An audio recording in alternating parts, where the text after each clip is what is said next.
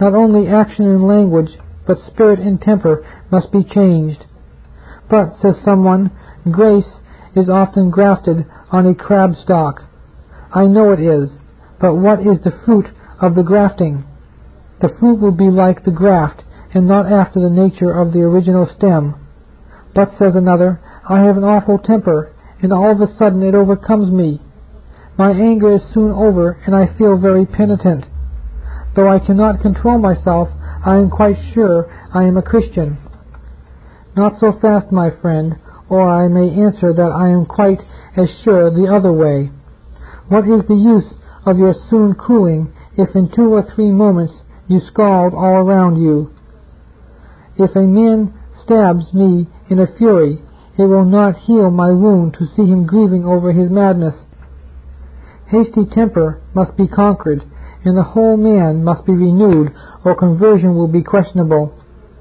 We are not to hold up a modified holiness before our people and say, you will be all right if you reach that standard. The Scripture says, he that committeth sin is of the devil. Abiding under the power of any known sin is a mark of our being the servants of sin, for his servants ye are to whom ye obey. Idle are the boasts of a man who harbors within himself the love of any transgression. He may feel what he likes and believes what he likes. He is still in the gall of bitterness and in the bonds of iniquity, while a single sin rules his life and heart. True regeneration implants a hatred of all evil, and where one sin is delighted in, the evidence is fatal to a sound hope. A man need not take a dozen poison to destroy his life. One is quite sufficient. There must be a harmony between life and the profession.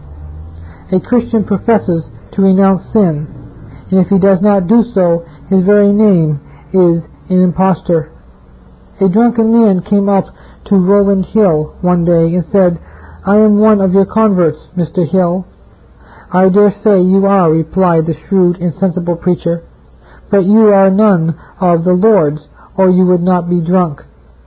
To this practical test we must bring all our work. In our converts we must also see true prayer, which is the vital breath of godliness. If there is no prayer, you may be quite sure the soul is dead. We are not to urge men to pray as though that were the great gospel duty and the one prescribed way of salvation. For our chief message is, believe on the Lord Jesus Christ. It is easy to put prayer into a wrong place and make it out to be a kind of work by which men are to live. But this you will, I trust, most carefully avoid.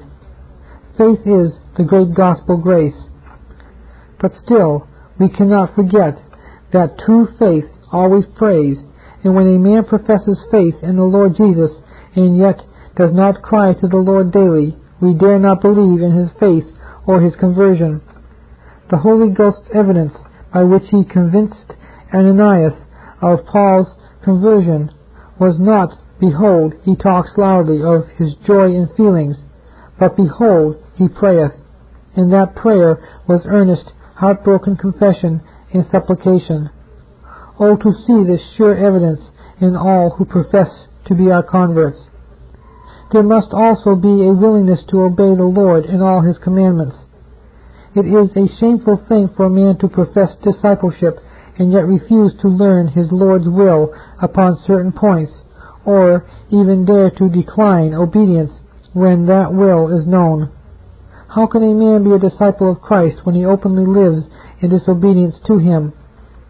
If the professed convert distinctly and deliberately declares that he knows his Lord's will, but does not mean to attend to it, you are not to pamper his presumption, but it is your duty to assure him that he is not saved. Has not the Lord said, he that taketh not up his cross and cometh after me cannot be my disciple? Mistakes as to what the Lord's will may be are to be tenderly corrected, but anything like willful disobedience is fatal. To tolerate it would be treason to him that sent us.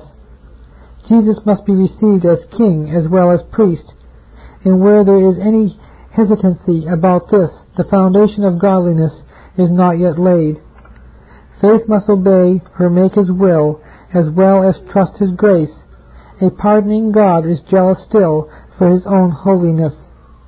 Thus you see, my brethren, the signs which prove that a soul is won are by no means trifling, and the work to be done ere those signs can exist is not to be lightly spoken of. A soul winner can do nothing without God.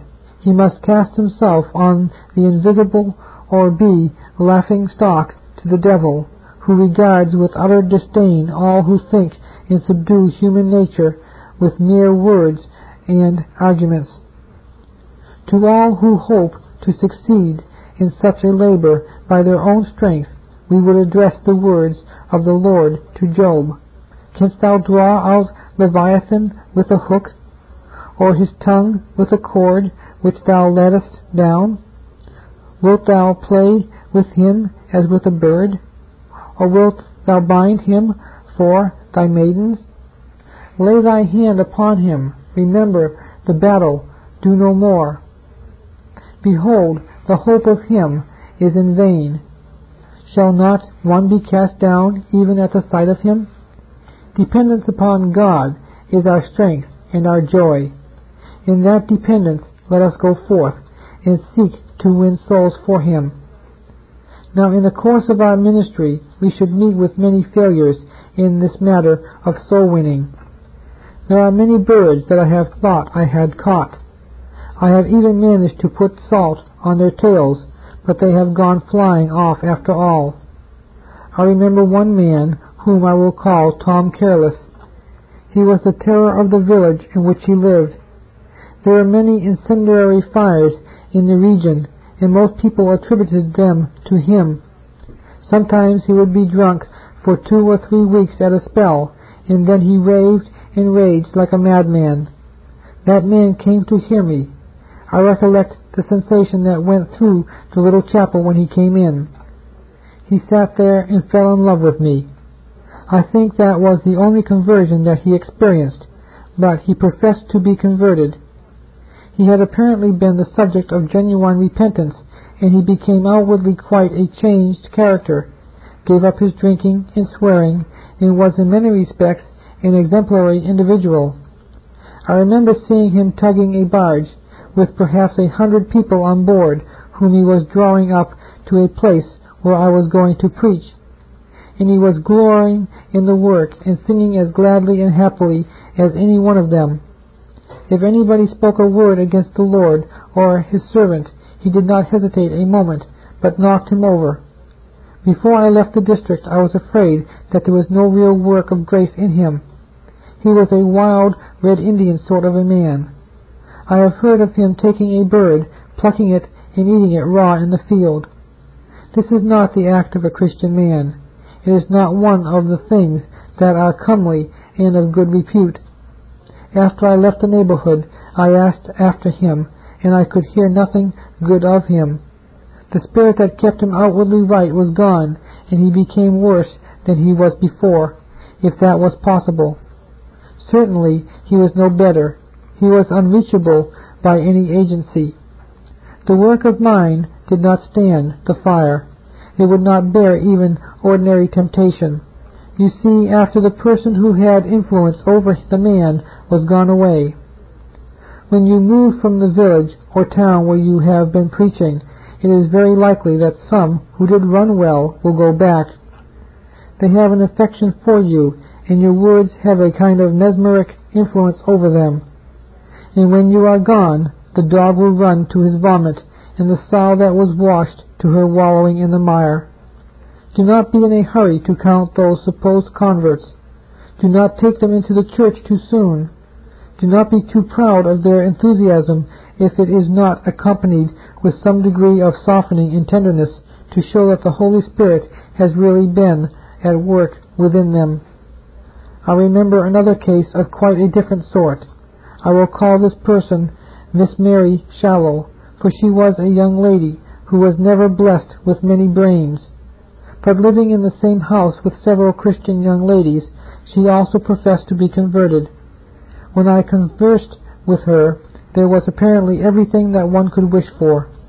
I thought of proposing her to the church, but it was judged best to give her a little trial first. After a while she left the associations of the place where she had lived, and went where she had nothing much to help her. And I never heard anything more of her, except that her whole time was spent in dressing herself as smartly as she could, and in frequenting gay society. She is a type of those who have not much mental furniture, and if the grace of God does not take possession of the empty space, they will soon go back into the world.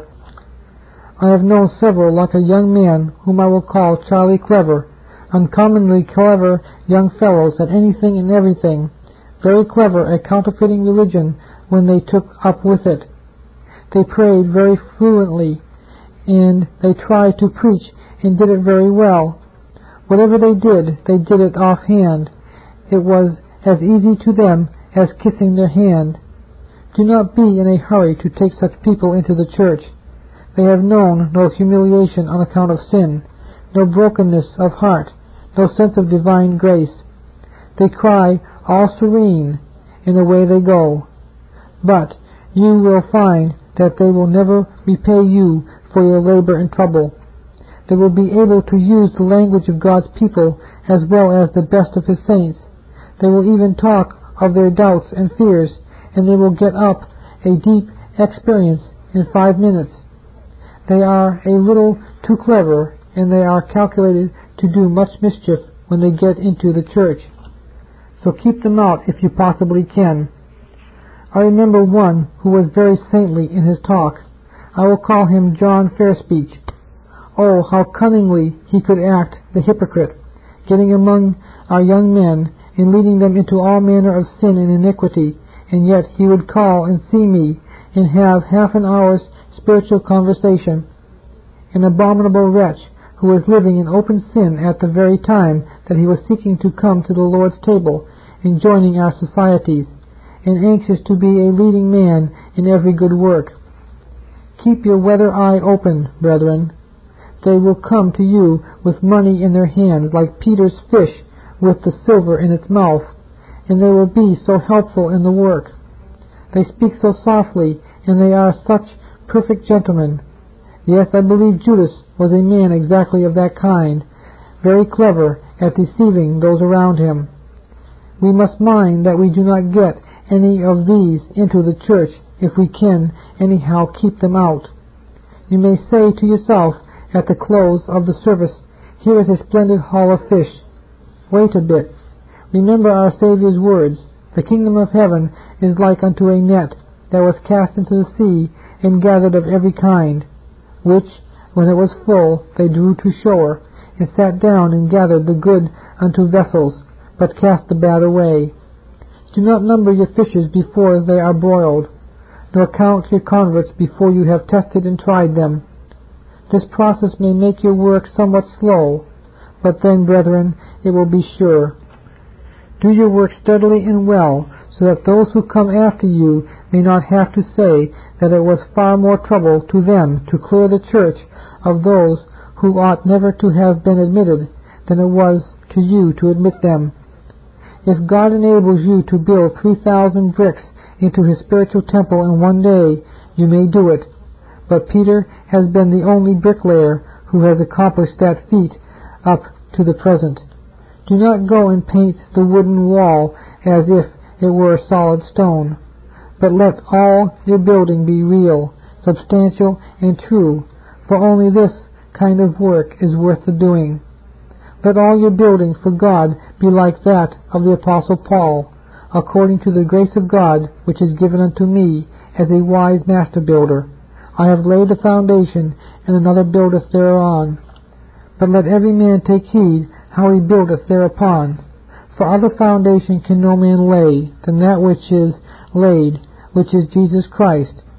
Now if any man build upon this foundation gold, silver, precious stones, wood, hay, stubble, every man's work shall be made manifest. For the day shall declare it, because it shall be revealed by fire, and the fire shall try every man's work, of what sort it is. If any man's work abide, which he hath built thereupon, he shall receive a reward. If any man's work shall be burned, he shall suffer loss, but he himself shall be saved, yet so as by fire. Chapter 2, page 12. Qualifications for soul winning Godward. Our main business, brethren, is to win souls. Like the shoeing smiths, we need to know a great many things, but just as the smiths must know about horses and how to make shoes for them, so we must know about souls and how to win them for God. A part of the subject on which I shall speak to you this afternoon is qualifications for soul winning.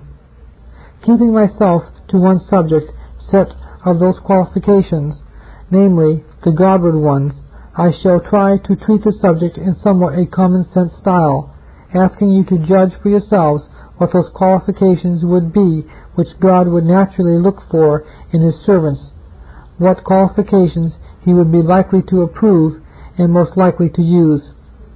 You must know that every workman, if he be wise, uses a tool that is likely to accomplish the purpose he has in view.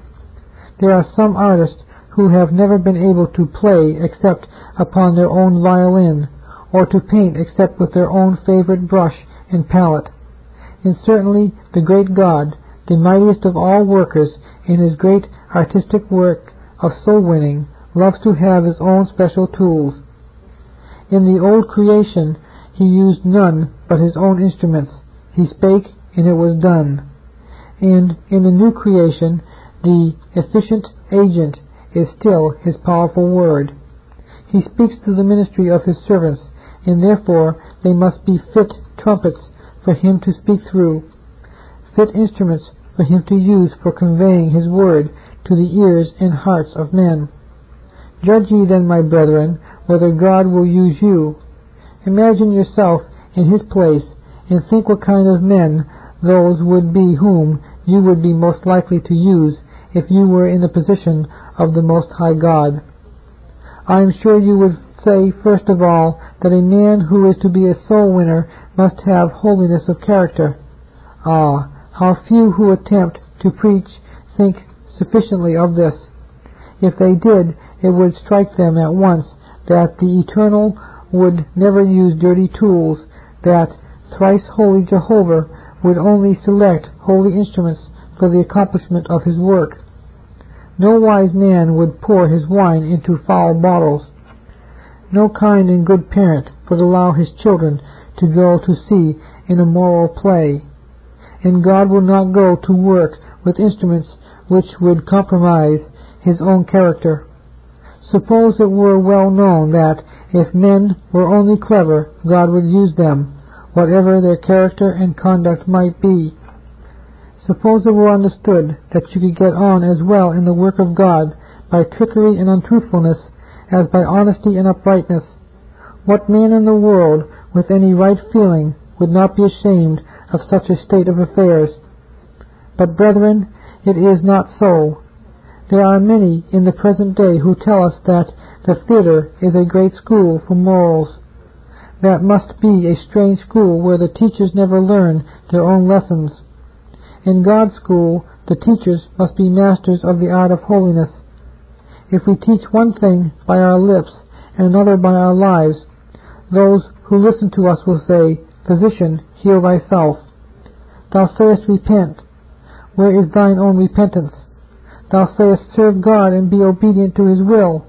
Do you serve Him? Are you obedient to His will? An unholy ministry would be a derision of the world and a dishonor to God. Be ye clean that bear the vessels of the Lord. He will speak through a fool if he be but a holy man. I do not, of course, mean that God chooses fools to be His ministers, but let a man once become really holy, even though he has but the slenderest possible ability, he will be a more fit instrument in God's hand than the man of gigantic acquirements, who is not obedient to the divine will, nor clean and pure in the sight of the Lord God Almighty. Dear brethren, I do beg you to attach the highest importance to your own personal holiness. Do live unto God. If you do not, your Lord will not be with you. He will say of you, as he said of the false prophets of old, I sent them not, nor commanded them. Therefore they shall not profit this people at all, saith the Lord.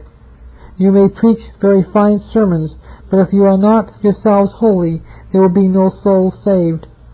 The probability is that you will not come to the conclusion that your want of holiness is the reason for your non-success.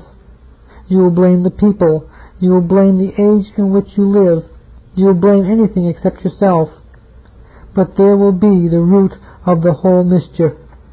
Do I not myself know men of considerable ability in industry who go on year after year without any increase in their churches? The reason is that they are not living before God as they ought to live. Sometimes the evil is in the family of the ministers. His sons and daughters are rebels against God. Bad language is allowed even amongst his own children, and his reproofs are simply like Eli's mild question to his wicked sons. Why do ye such things? Sometimes the minister is worldly, greedy after gain, neglectful of his work. That is not according to God's mind, and he will not bless such a man. When I listened to Mr. George Mueller as he was preaching at Mentone, it was just such an address as might be given to a Sunday school by an ordinary teacher, yet I never heard a sermon that did me more good and more richly profited my soul. It was George Mueller in it that made it so useful. There was no George Mueller in it in one sense, for he preached not himself, but Christ Jesus the Lord. He was only there in his personality as a witness to the truth, but he bore that witness in such a manner that you could not help saying, that man not only preaches what he believes, but also what he lives. In every word he uttered, his glorious life of faith seemed to fall upon both ear and heart. I was delighted to sit and listen to him. Yet, as for novelty or strength of thought, there was not a trace of it in the whole discourse. Holiness was the preacher's force, and you may depend upon it that, if God is to bless us, our strength must lie in the same direction. This holiness ought to show itself in communion with God. If a man delivers his own message, it will have such power as his own character gives to it. But if he delivers his master's message, having heard it from his master's lips, that will be quite another thing. And if he can acquire something of the master's spirit as he looked upon him and gave him the message, if he can reproduce the expression of his master's face in the tone of his master's voice, that also will be quite another thing. Read McShane's memoir. Read the whole of it. I cannot do you a better service than by recommending you to read it. There is no great freshness of thought. There is nothing very novel or striking in it, but as you read it, you must get good out of it, for you are conscious that it is the very story of the life of a man who walked with God.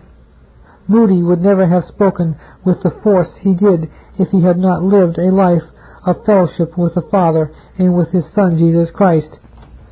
The greatest force of the sermon lies in what has gone before the sermon. You must get ready for the whole service by private fellowship with God and real holiness of character.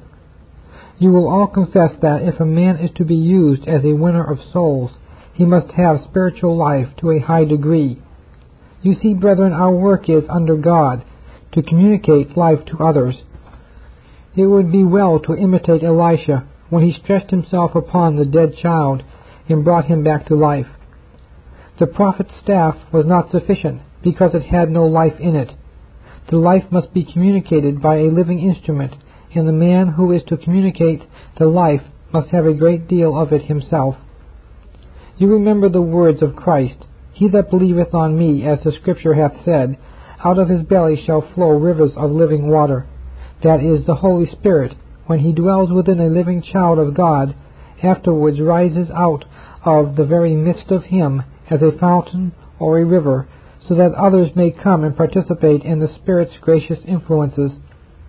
I do not think there is one of you who would wish to be a dead minister.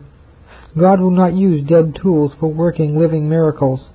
He must have living men, and men that are all alive.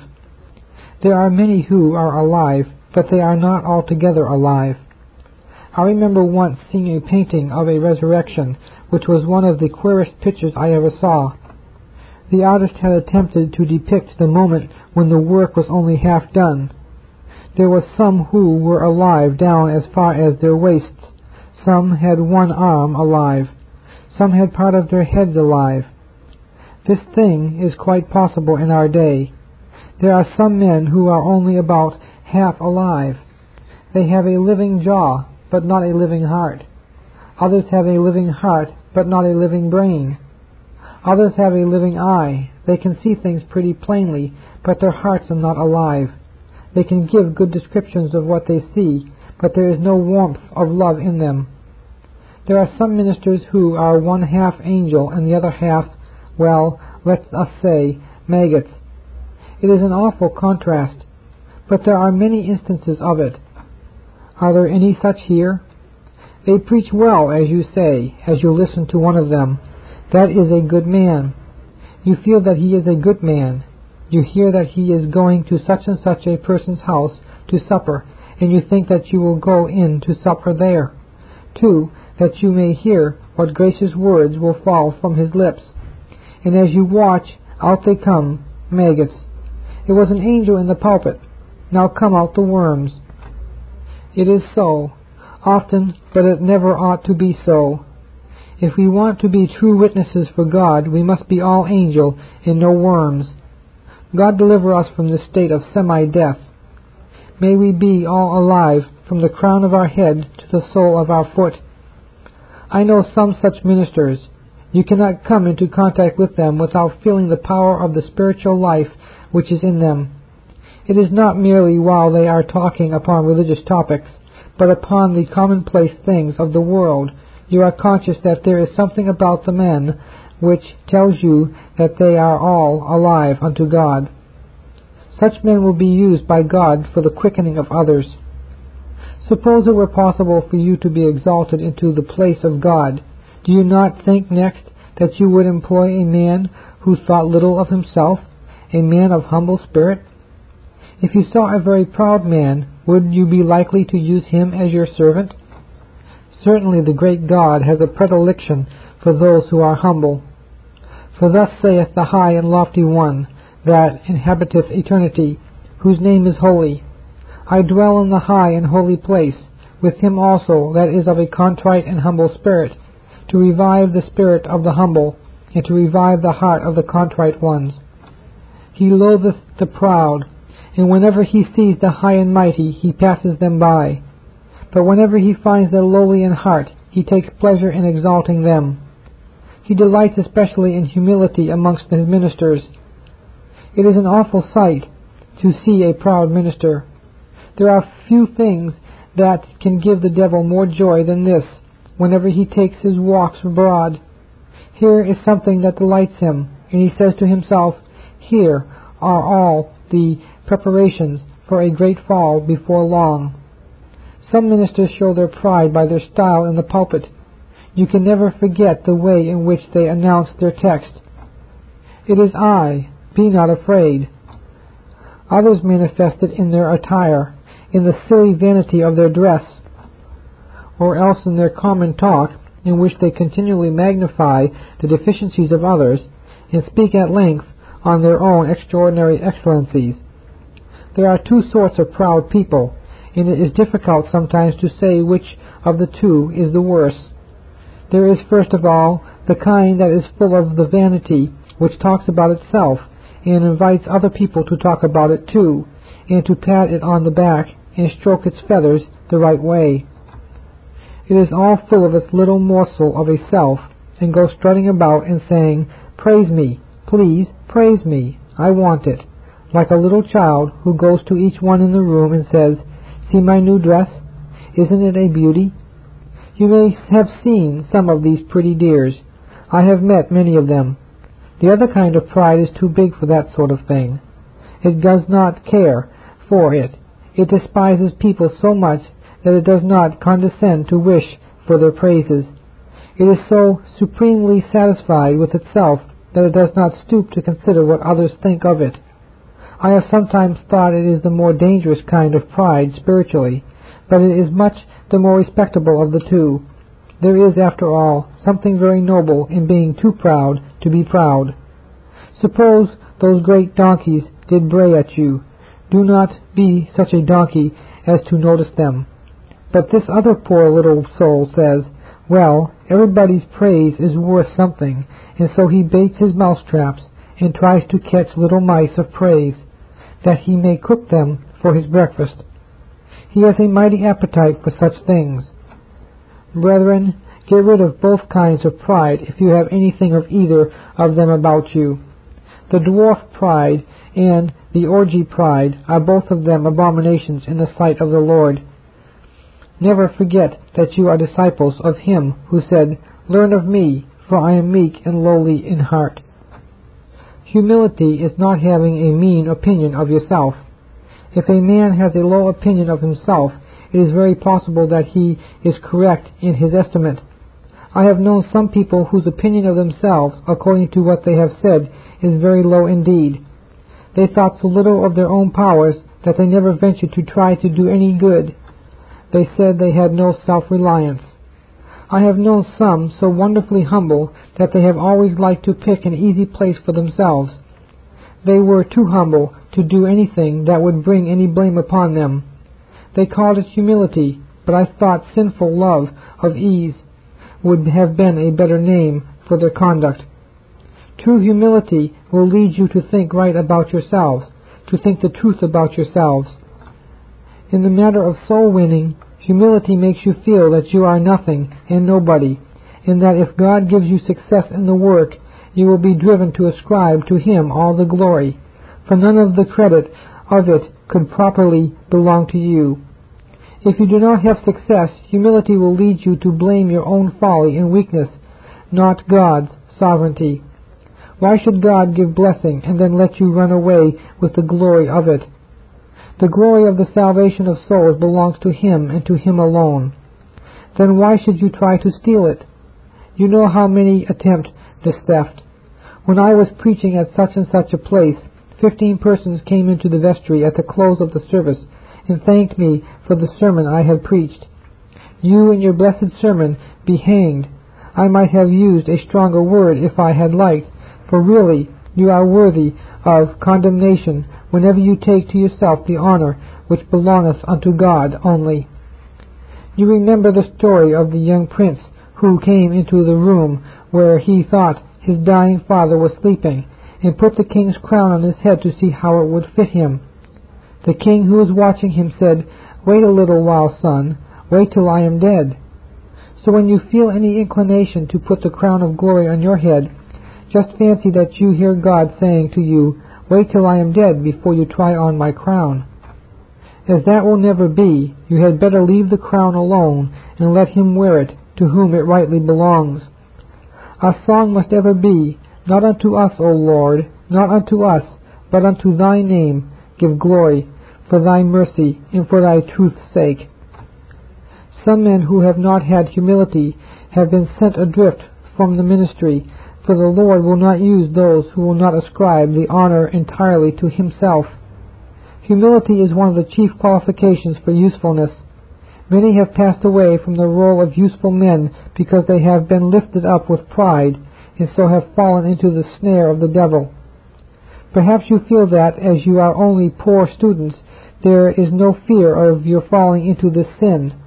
But it is quite possible that with some of you there is all the more danger, for this very reason, if God should bless you and put you in a prominent position.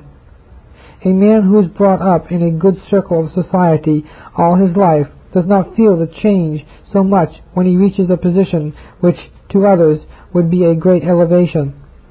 I always feel that in the case of certain men whom I could name, a great mistake was made.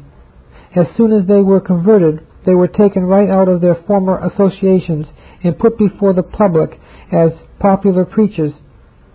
It was a great pity that many made little kings of them, and so prepared the way for their fall, for they could not bear the sudden change. It would have been a good thing for them if everybody had pitched into them and abused them for 10 or 20 years, for it would have probably saved them from much after misery. I am always very grateful for the rough treatment I received in my earlier days from all sorts of people. The moment I ever did any good thing at all, they were at me like a pack of hounds. I had not time to sit down and boast what I had done, for they were raving and roaring at me continually. If I had been picked up all of a sudden and placed where I am now, the probability is that I should have gone down again just as quickly. When you go out of the college, it will be well for you if you are treated as I was. If you have great success, it will turn your head if God does not permit you to be afflicted in some way or other. If you are ever tempted to say, "Is not this great Babylon that I have built?" just remember Nebuchadnezzar, when he was driven from men and did eat grass as oxen, and his body was wet with the dew of heaven, till his hair was grown like eagle's feathers, and his nails like bird's claws. God has many ways of fetching proud Nebuchadnezzars down, and he can very easily humble you too, if you are ever lifted up with conceit. This point of the need of deep humility in a soul winner does not need any proof. Everyone can see with half an eye that God is not likely to bless any man much unless he is truly humble. The next essential qualification for success in the work of the Lord, and it is a vital one, is a living faith. You know, brethren, how the Lord Jesus Christ could not do many mighty works in his own country because of the unbelief of the people. And it is equally true that with some men God cannot do many mighty works because of their unbelief. If ye will not believe, neither shall ye be used of God. According to your faith be it unto you, is one of the unalterable laws of his kingdom. If ye have faith as a grain of mustard seed, ye shall say unto the mountains, Remove hence to yonder place, and it shall remove, and nothing shall be impossible unto you. But if the question has to be put, Where is your faith? the mountains will not move for you, nor will even a poor sycamore tree be stirred from its place. You must have faith, brethren, about your call to the ministry. You must believe without question that you are really chosen of God to be ministers of the gospel of Christ. If you firmly believe that God has called you to preach the gospel, you will preach it with courage and confidence. You will feel that you are going to your work because you have a right to do it. If you have an idea that possibly you are nothing but an interloper, you will do nothing on any account. You will be only a poor, limping, diffident, half-apologetic preacher for whose message no one will care. You had better not begin to preach until you are quite sure that God has called you to the work. A man once wrote to ask me whether he should preach or not. When I do not know what reply to send to anyone, I always try to give a wise an answer as I possibly can. Accordingly, I wrote to this man, Dear friend, if the Lord has opened your mouth, the devil cannot shut it. But if the devil has opened it, may the Lord shut it up. 6 months afterwards I met the man, and he thanked me for my letter, which he said greatly encouraged him to go on preaching. I said, How was that? He replied, You said if the Lord has opened your mouth, the devil cannot shut it. I said, Yes, I did so. But I also put the other side of the question. Oh, said he at once, that part did not relate to me. We can always have oracles to suit our own ideas if we know how to interpret them. If you have genuine faith in your call to the ministry, you will be ready with Luther to preach the gospel, even while standing within the jaws of the Leviathan between his great teeth. You must also believe that the message you have to deliver is God's word. I had sooner that you believed half a dozen truths intensely than 100 only feebly. If your hand is not large enough to hold a great deal, hold firmly what you can. Because if it came to a regular push and shove, and we all of us were allowed to carry away as much gold as we could take from a heap, it might not be much use to have a very big purse, but he would come off best in the scuffle who should close his hand tightly on as much as he could conveniently hold, and not let go. We may sometimes do well to imitate the boy mentioned in the ancient fable. When he put his hand into the narrow-necked jar and grasped as many nuts as he could hold, he could not get even one of them out. But when he let half of them go, the rest came out with ease. So must we do. We cannot hold everything. It is impossible. Our hand is not big enough. But when we do get anything in it, let us hold it fast and grip it tightly. Believe what you do believe, or else you will never persuade anybody else to believe it. If you adopt this style, I think this is a truth, and as a young man I beg to ask your kind attention to what I am about to say. I am merely suggesting, and so on. If that is your mode of preaching, you will go to work the easiest way to breed doubters.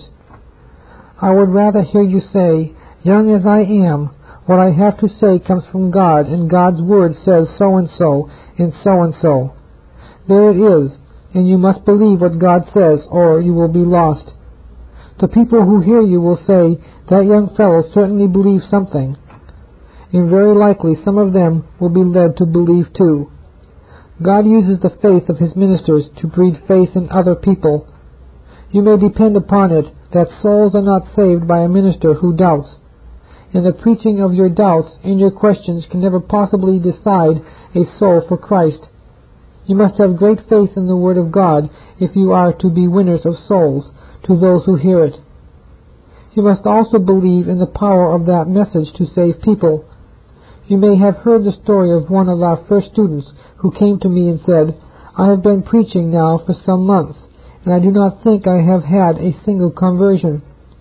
I said to him, and do you expect that the Lord is going to bless you and save souls every time you open your mouth? No, sir, he replied. Well then, I said, that is why you do not get souls saved. If you had believed, the Lord would have given the blessing.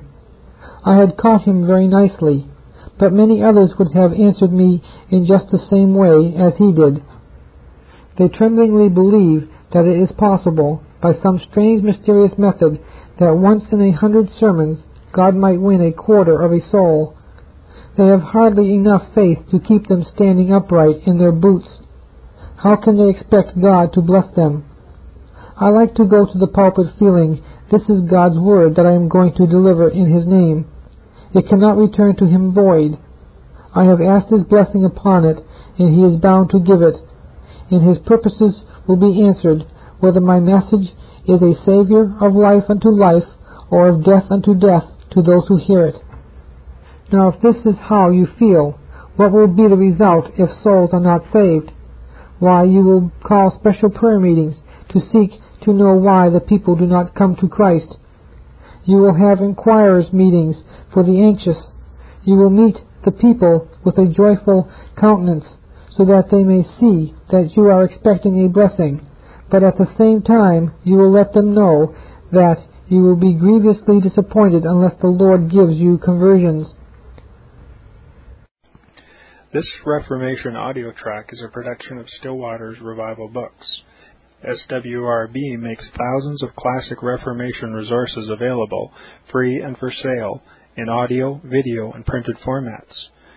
Our many free resources, as well as our complete mail-order catalog, containing thousands of classic and contemporary Puritan and Reformed books, tapes, and videos at great discounts, is on the web at www.swrb.com.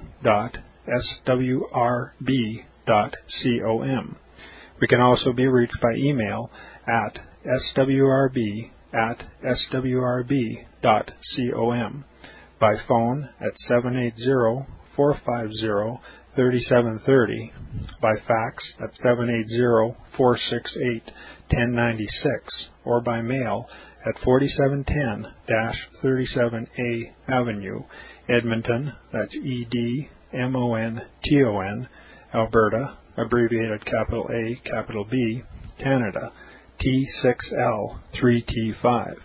You may also request a free printed catalog. And remember that John Calvin, in defending the Reformation's regulative principle of worship, or what is sometimes called the scriptural law of worship, commenting on the words of God, which I commanded them not, neither came into my heart, from his commentary on Jeremiah 7:31, writes, God here cuts off from men every occasion for making evasions, since he condemns by this one phrase, I have not commanded them, whatever the Jews devised. There is then no other argument needed to condemn superstitions than that they are not commanded by God. For when men allow themselves to worship God according to their own fancies, and attend not to his commands, they pervert true religion. And if this principle was adopted by the papists, all those fictitious modes of worship in which they absurdly exercise themselves would fall to the ground. It is indeed a horrible thing for the papists to seek to discharge their duties towards God by performing their own superstitions. There is an immense number of them, as it is well known, and as it manifestly appears. Were they to admit this principle, that we cannot rightly worship God except by obeying his word, they would be delivered from their deep abyss of error. The prophet's words, then, are very important, when he says that God had commanded no such thing, and that it never came to his mind, as though he had said that men assume too much wisdom when they devise what he never required, nay, what he never knew.